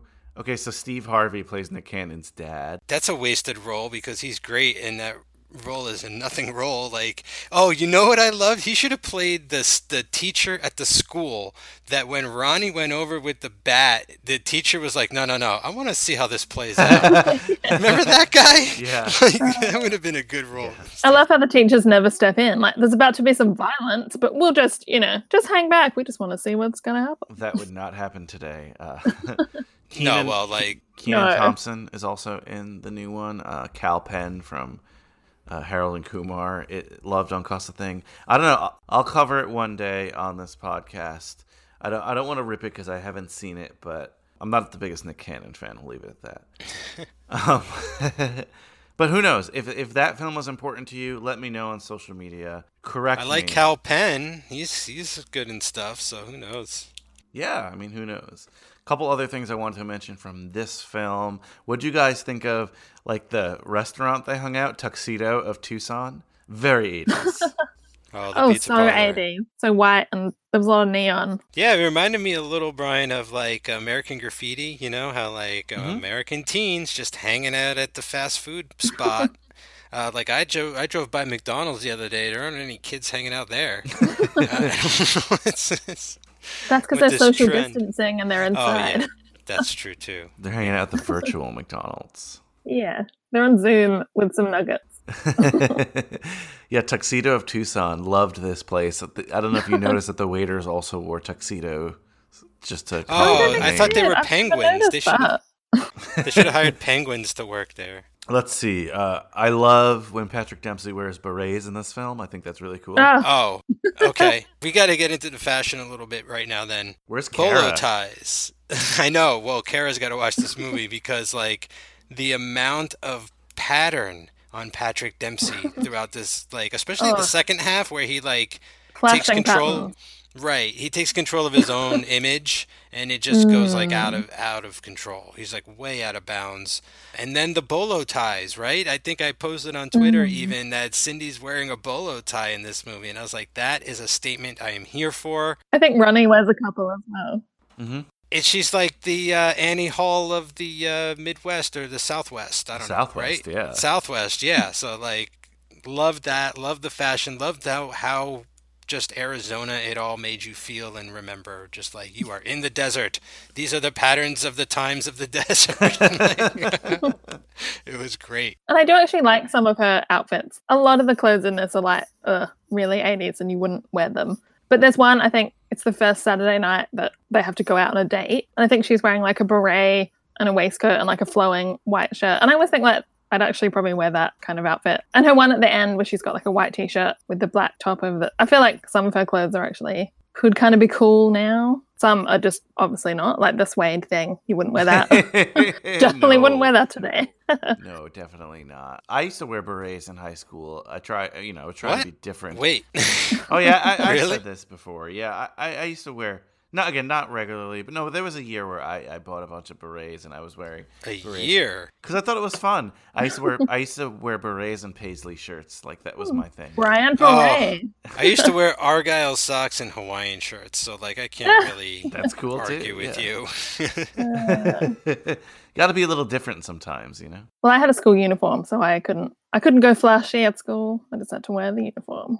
Oh, what was your school uniform? Well, it was kind of casual. There was like a pleated skirt thing because every school has that for some reason, but there was like a long one for winter, but then there was like a knee-length one, and the colors were blue and green. We just had like a t-shirt that was green. So no, it was blue, but there was a green one as well. So it was kind of not like a full-on private school kind of thing, but we still just all had to wear the same thing. We're chill. Yeah, that's cool. All right, so if there's nothing else we want to mention, well, I'll ask, is there anything else you want to mention from Can't Buy Me Love? I mean, it's a lot of fun. I don't think that it holds up 100%, but for me, I had a great time rewatching it again. It brought back a lot of memories from when I was a kid and used to watch this. I had not seen it in a very long time, and I was very happy to revisit it. So thank you very much for having me on. Yeah, I haven't seen it for a while, but I mean, it's always one that I enjoy, but I haven't seen it for a bit, but I was glad that this time when I saw it, I still enjoyed it. There wasn't anything that put me off. And I think this time I was just like enjoying all of Cindy being like Queen of Sass. Because at one point she's like, they're asking her, about dating Ronnie or whatever. And she's like, look at my forehead. Do you see a sign that says information? Great line. And then she says something like to Quint, because he comes up to Ronnie and goes like, the loser section's on the left. And she goes, well, you should take a right. It's the arsehole section. I love she's just like, handing out burns to everyone, like her own friends, the mean guy. Like she's just... Maybe that's why she's the most popular girl, is because she just bodies everyone. She's just this queen of snaps. Yeah, like, oh, snap. Love it. Oh, burn. It's like, isn't there that show on MTV or something where they battle rap against each other and stuff? Like she could be on that. Doesn't Nick Cannon host that show? Or he did. There we go. Oh, it comes full circle. Love don't cost a thing. Okay, Wooderson Award. Is there a character either of you would like to see more of? I mean, Chucky. Maybe no. I guess we get the perfect amount of him. It's hard. I mean, we get to see a lot of his friend. I think maybe his parents. Like, I want a scene with his parents because they're super fucking weird. Like, this is the first time in a long time, or maybe ever, really, where I'm watching a movie that came out a long time ago and I'm looking at the parents and I'm like, that looks like someone my age, you know, like I get how people my age have kids, and like I could have a kid Ronnie's age right now, you know, and I'm like older. And so like that kind of bugged me out a little bit. And I was like, I'm kind of interested in these parents. Like they raised these two kids. They couldn't be more different. One's a little smart ass. The other one is like this little brainiac kid. Like the guy's the tile king of the town or whatever. Like Tic-tac-tile. Tic-tac-tile. I want to spend an extra scene with mom and dad. So that's my call. How about you, Shawnee? I'm not really sure, but I feel maybe in like the extensive Ronnie section in the middle, maybe if we'd kind of checked in with Cindy a little bit more, or had kind of a few longer scenes with her and her mum, because they became best friends sort of over the film, which I sort of like that. But I'd like if we saw a little bit more, maybe of that, to break up the sort of Ronnie Express. I could see that. Definitely. That makes sense. All right, opposite guys. Long Duck Dong Award. Is there anyone who you would eliminate from this film? A character whose omission would make this film better? I mean, no, right? Not really. Maybe Quint. But then we couldn't have the face-off, so he has to stay. Maybe Big John. I was going to say maybe all the time. I don't know. Yeah. Oof. But maybe one of the three girls that Ronnie takes advantage of, like maybe we could cut that down to two and make them more distinct characters or something. Yeah, that would be better. Okay, I'm down for that. That makes sense. And not have them both be Cindy's friend. Like that is also very weird. Like I don't think I ever dated someone and then dated their friend. I think we'll get some answers for this next one. Cameron Fry Award. Anyone too old to be a high schooler or look too old? Here's where maybe Gerardo comes into play or something like that. Yeah, and Big John again. He Yeah. doesn't look like he should be there. Everyone else kind of looks about right. Maybe Iris. She looks a bit old to be at school, but Yeah, all fair. All fair. Honestly, Yeah, was she most of the the Prince friends. protege or the other guy with a recording deal with a record? Anyone with a record deal in this movie, you look too old. I mean, again, I'll say it. When one of your leads is 15, it makes... And she doesn't look... I'm not saying she looks 15, but you also have people who look 30 at this party, so... It runs Yeah, the we know gambit who here. bought the beer, right? and I mean Kenneth could be a teen, but he could also be 30. Like he's got that look that it's That's so He true. could be a range of ages. I think that's why he plays like the immortal vessel of He Who Walks Beyond the Rose in Children of the Corn, because he's supposed to be like immortal or something, or like always makes been sense. around. Yeah, Kenneth, he could be my accountant today, looking the same way he looks like in high school, so... Yes. We're a lot of ties for some reason to school. He's almost got a bit. Who's that newish kind of actor? Caleb Laundrie or something? Or I mean, he was in 3 Billboards. He was in Twin Peaks. He's been in like American Made. But anyway, he kind of reminds me a little bit of Courtney Gaines. Caleb Landry Jones or something? I can't remember exactly. We bring him up. Oh, Caleb Landry Jones. Yes. I've seen this guy a bunch. He was in a Hoffman film we talked about recently. I can't remember which one. Oh, that's interesting. That's an interesting comp right there. All right, guys. Rotten Tomatoes. How many tomatoes are you going to throw at Kenneth's house? Wait, Rotten Tomatoes, 48% by the critics, 74% Whoa. by the audience. Nice to hear. Critics were, not too happy with this, but the audience liked this film. The audience enjoys it, at least according to Rotten Tomatoes. But we don't care what the Rotten Tomatoes say. We're throwing them at Kenneth's house because we're doing our own grading system here. There's a report card scene here, so Yes. so let's do it. Mike, as the senior member here, you'll go first. But on an A+ to F scale, what will you grade Can't Buy Me Love? So, I grade on a huge curve. I'm also a little biased towards some students. So I'm going to give this an A. Now, does it deserve an A? No, it's probably more of like a B+, right? Like I like it because it's easy and breezy, but it also covers some serious subjects, and it does it with, some tact. Like it's not clunky, and it's like John Hughes light, right? So like you're not going to cry watching this movie the way you might watching a John Hughes movie, depending on the one, but like Yeah, I totally love this movie. It's a lot of fun to rewatch it. I was just laughing and loving it the whole time. So I'm giving him an A. How about you, Shawnee? Well, I think I'm going to go B plus. I think it's it's fun, it's enjoyable, it's not too problematic. It's got a bit of stuff, but nothing we can't handle. It's always one whenever I put it on. It just makes me, happy. I have a good time, enjoy it. So yeah, maybe a B plus. I'm gonna just go the plus. That's where I landed, B plus.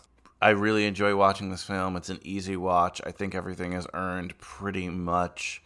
And, it's fun, harmless. So many people like it. It's something I enjoyed talking about for sure. Is it the perfect movie? No. But I get why it's had the staying power that it has today. It's just like one of those, dare I say, iconic films. I mean, I don't know why you would even dare to say that, Brian. You throw that word around every episode. That's what we do here. That's what we do. Okay, so, Mike, I think you're actually prepared this time. Shawnee, I hope... is this the sleeping bag thing, or no? Oh, yeah, I forgot about that question. Thanks for the reminder. Oh, shit! Thought I was in the clear. No. Can't Buy Me Love sleeping bags. Let's bring them to the party. Mike, first. Okay, yeah, I got one of those, too. I mean, it's one of those very loud, sort of Arizona pattern sunsets. It's like, well, it's like, I have one of the blankets at my house, actually. It's actually quite nice. It's a very sort of indigenous artwork. Oh, right? yeah, those like southwestern geometric, yeah. Yeah. So I don't know. I think I'd make a sleeping bag out of one of those types of patterns there. I mean, I would leave the steer skull off, or with the Brahma bull or whatever. Like I would none of that shit. But like just the colors sometimes are really nice and very strong contrast and stuff. So like yeah, as much as I sort of ragged on it, I think it's because he's just clashing so much in this movie. But if he toned it down, like it'd be totally fine to wear a lot of this stuff. Yeah, I'm with you on that one, that's for sure. How about you, Shawnee? What does your sleeping bag look like today? I mean, well, I've got two options. I mean, it could be a fringe white suede, but, I'd have to be careful where I laid that out. True. I don't want it to get down on it. You can't put that on the floor. That's crazy. No, I'd have to kind of like go into like the person's room and go, sorry, I have to actually just like lay on your bed in the sleeping bag because it's suede. I can't stain it because my mum said I couldn't bring it. But I'll probably go with a blue moon themed sleeping bag. Okay. I like that. I like that. One other note, like, I don't know if you definitely have seen like the cover of this film, and there's some alternate covers that have more detail, but it's like them and they're supposed to be like in the middle of $1, but it's like 80s colors. I want like actual Can't Buy Me Love dollars to like throw out. I think that would be fun. To make it rain? Yeah, to make it rain in Arizona. Okay, so this is what I was alluding to before, Mike, but random recommendations maybe. We're in that mythical blockbuster. The three of us are having this slumber party. We know we're renting Can't Buy Me Love, but it's a rent 2, get 1 free sale, 1 movie each. What 2 other movies are we renting on this slumber party? Okay, so this movie, like I said, it reminds me of a lot of movies, but it also reminds me of this older movie. I think this might be one of the oldest movies to be recommended. It's from 1950. It stars Judy Holliday, and it's called Born Yesterday. And it's kind of like, I mean, it's not the same, but it's similar. It's like this girl starts to get involved with this millionaire sugar daddy, and he likes to sort of gives her etiquette lessons and dresses her up and introduces her to high society and tries to change her and all this kind of stuff, and it just like goes horribly wrong and turned around on him. I've not seen it in a while, but from what I can remember, she sort of navigates high society with like absolutely no problem just being herself, and all of the sort of airs that she tries to put on backfire as well and stuff. But it's just another sort of version of the be yourself type of story, or someone trying to make you into what their version of you should be situation. So again, not exactly this movie, but I felt like it reminded me a lot of this movie, and I've been meaning to rewatch that for a long time. So also like Judy Holliday has like a very distinct voice, and from what I understand is like an inspiration for the Harley Quinn cartoon character. Oh, It's interesting. like got that very hi kind of Mr. J kind of voice, so she talks like this and stuff. So I think that's might be how I initially found the movie to begin with, was I was like researching this actress and came upon it. So Awesome. Yeah. So, Born Yesterday, you said it was called? right, yeah. Cool. Shawnee, what's your pick? Well, I think I'm going to go with something that feels kind of similar to me. It's got a lot of similarities. I'm going to go with Can I Teen guess? Witch. Oh, sorry. I was going to guess Love Don't Cost a Thing, but no. I was not going to guess that. I was Top going that. to say, I was going to say Teen Witch. Teen Witch. Be- Nice. Because it kind of, I mean, for one, the surname is Miller. So that's a similarity because it's, Ronnie and Louise Miller. Oh, maybe they're cousins. They both have a creepy little brother whose True. name ends with an E sound. Chucky and Richie, who are both creepy little old men brothers. And it's about a nerd who will go to any length, but not normal length, but any extreme length to become the most popular. I mean, clearly, paying someone or using magic. So by false means, they try and become the most popular girl/boy.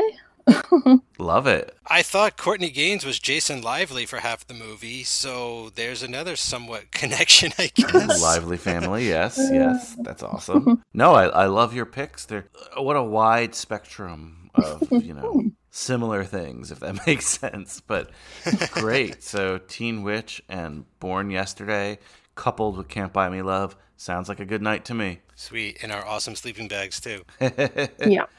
Well, this was a pleasure, guys. Thanks for joining me for Can't Buy Me Love. It's a long time coming to do this film. This is definitely on the list. When I thought of this podcast and I thought of all the films, it's definitely in that, top 50 at least of high school movies to talk about on here, maybe even sooner than that. And Shawnee, you mentioned a word before, underrated. I think it is a little bit underrated because it's not a John Hughes film, but it's definitely an iconic film. Again, dare I say it again? Sorry, Mike. But yeah, I mean, again, appreciate you guys coming on for it. Anywhere people can follow you, find you, or anything you want to plug? You can catch me over on cageclub.me/Mike Manzi, I think, and then all the hosts have pages over there. Rounding out the Hanks for the Memories over there with Joey, the Podfather himself. So Hanks for the Memories is coming to a close. Be sure to check out all the episodes of Cruise Club. Together they are the Tom Tom Club. That's my most recent project that I've got going on. Lots of other stuff over there. Also, Brian is on my show Third Time's a Charm every once in a while as my unofficial co-host. So tune in there every third of every month. And yeah, so that's pretty much it. Shawnee. Well, I was recently on the episode about the Kissing Booth too. So if you want to hear me talk about that, you can catch that one because that was only 2 weeks ago. I'm back already. And yeah, I've been on 8 episodes of High School Slumber Party. So if you want to she's listen catching to up. any of those, Well, that's I good. am. She's catching up. It hasn't been this year. It's been in total, but I've been. still. It's been 4 this year. I could catch up. I could Still, beat you yeah, all. Brian, she can still. Yeah, exactly. Yeah, and also we did an episode on Teen Witch. If you want to hear our thoughts about that, you can also follow me on Twitter. It's just at Shawnee Mead, and I also pop up a lot on the High School Slumber Party Twitter, so you could find me there. Well, once again, this was a pleasure, guys. Definitely follow these folks out there. Appreciate you guys because you guys are now like veterans. You're good students, and I appreciate that. So thanks so much, and can't wait to talk to the both of you again. Thank you. Awesome. Bye. Thank you. Oh, love those guys. Appreciate both Shawnee and Mike Manzi so much. Always great having them on. Oh, by the way, yesterday was Mike Manzi's birthday, so you want to wish him a happy birthday if you cross his path somewhere on social media. Wow, that made him sound like the devil or something. Like, if you cross his path. Woo, I've had too many drinks by this pool, haven't I? But yeah, happy birthday to Mike, and you heard it in this episode. He's now the top guest of 2020 in terms of number of episodes that he's been on. It's possible. And I think, if my math is correct, he might have been on High School Slumber Party more times this year than he's been on his own show, Third Time's a Charm. But that's a once a month, sometimes twice a month show. So if it's close, that's why. It's definitely more on this show. Wow, Mike Manzi. Awesome. So I promised I would read some social media response, some of your class participation, and Can't Buy Me Love got a bunch of it. Most of it on Instagram, so I'm going to read some of your thoughts. One person called Soldier1204 just wrote Harry Potter. Okay, I don't know what that means. Yes, Another Teen Movie, which is another great teen movie podcast, guys. Check them out. Really cool stuff over there. Yes, Another Teen Movie, great name. They just wrote, love this movie, 2 fire signs. Yes. Suki1220 wrote, OMG, exclamation points. Like shocked face or happy face. I'm not sure what that emoji is because I'm not good at the emojis. But yay! Clearly very positive response for this movie. I think she messaged me once about this movie and be like, hey, you going to cover it? Well, Suki1220, we did it. I hope it met your expectations. Oh, I think Suki1220, you were the one who tagged me in your post that it might have been a post with your puppy, I think, if I'm remembering correctly, and you had Can't Buy Me Love on in the background. That kind of inspired me to be like, hey, we got to do this movie. So thank you, Suki1220. Thank you for that, little subliminal thing of being like, cover this now, Brian, cover this now. Oh, and sorry for everyone else I've mentioned, but the main event of comments was Darcy DeMoss. Remember, she's in the film. She's one of the girls that Patrick Dempsey ends up dating. She commented. She said, love it. Oh, so honored to have someone from the movie comment on our page. I always fanboy out for that, or fangirl out, fan person out. Let's not gender my fanness. Anyway, Can't Buy Me Love. Awesome. So great covering it. And your excitement has made me think maybe my B+ was too low. Maybe I should put it to an A. What's done is done. Can't express enough how much I enjoyed covering this film, though. And I have some news for you. Next Monday's film is another iconic film. And the time is so appropriate to cover this. We're going to be talking about Bill and Ted's Excellent Adventure. Now, a motion picture so grand, so magnificent, and so vast, it spans 7,000 years. No way! Yes way! But it starts with Bill. I'm Bill S. Preston! Who was Joan of Arc? And Ted. Noah's wife? We're in danger of flunking most heinously tomorrow. A force from the future. Can we go anywhere we want at any time? You can do anything you want. Is putting history at their fingertips. Let's reach out and touch someone. They're traveling through time. How's it going, Royal Ugly Dudes? Put them in the Iron Maiden. Excellent! Execute them. Bogus. How's it going, dude? Spectre, stay au l'air. And they're making a big impression. Historical babes. Now they're home. Everybody get together, remember who your buddy is. To trash the 20th century. We got a live one here. Keanu Reeves, Alex Winter, Napoleon.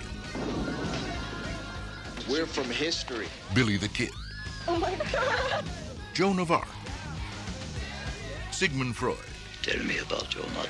You a musician? Beethoven. Genghis Khan! Abraham Lincoln. Party on, dudes! Socrates. George Carlin. We're history. If you guys are really us, what number are we thinking of? 69, dudes! Bill and Ted's Excellent! Excellent! Excellent Adventure. Party on, dude. That one is going to be so much fun. As you're probably aware, Bill and Ted Face the Music, the third in the franchise, is coming out soon this weekend. Today, I even think. I really have to check. That's why I should really follow High School Movie News a little bit better. But yeah, I'm going to be watching it. I'm going to be talking about it on Mike Manzi's show, Third Time's a Charm. And he's going to come on my show to talk about Bill and Ted's Excellent Adventure because that's the high school film in the franchise, and I can't wait for both. That's why I wanted to save High School Movie News for next week, because I want to tell you all about my reaction and a bunch of other stuff going on. So stay tuned for that on Monday when we talk Bill and Ted's Excellent Adventure. So I mentioned Mike Manzi is one of our guests for Bill and Ted. And I was thinking about this while listening to this trailer. I'm going to do a little prize for you. Everyone who wishes Mike Manzi a happy birthday, a happy belated birthday, that's fine, and tags High School Slumber Party, I'm going to send you a very special prize. I've been accumulating a lot of high school film stuff, we'll say, and I'm going to send you something special, I promise. Even if one of you does it, that'll brighten up my day. So those listening, do it, and I promise I'll make it worth your while. But our other guest for Bill and Ted, this guy loves the franchise. He's been on the podcast before. He has such a beautiful, beautiful voice.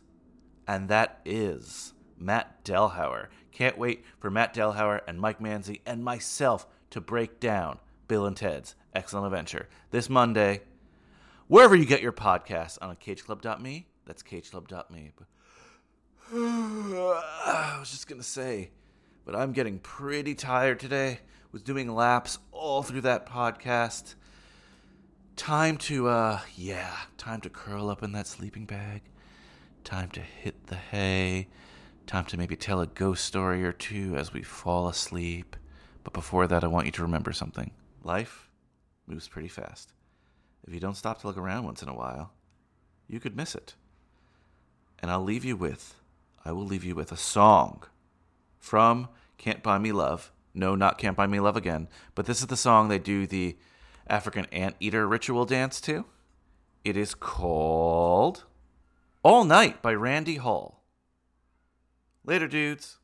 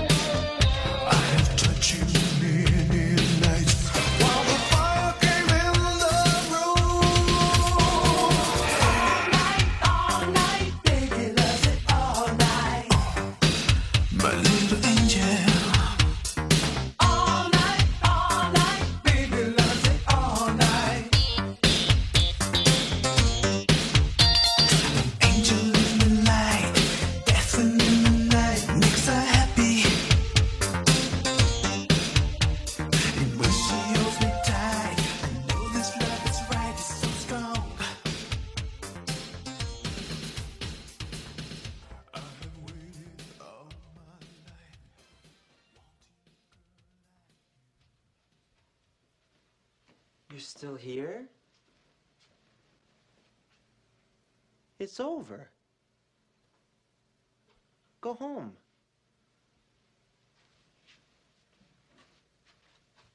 Go.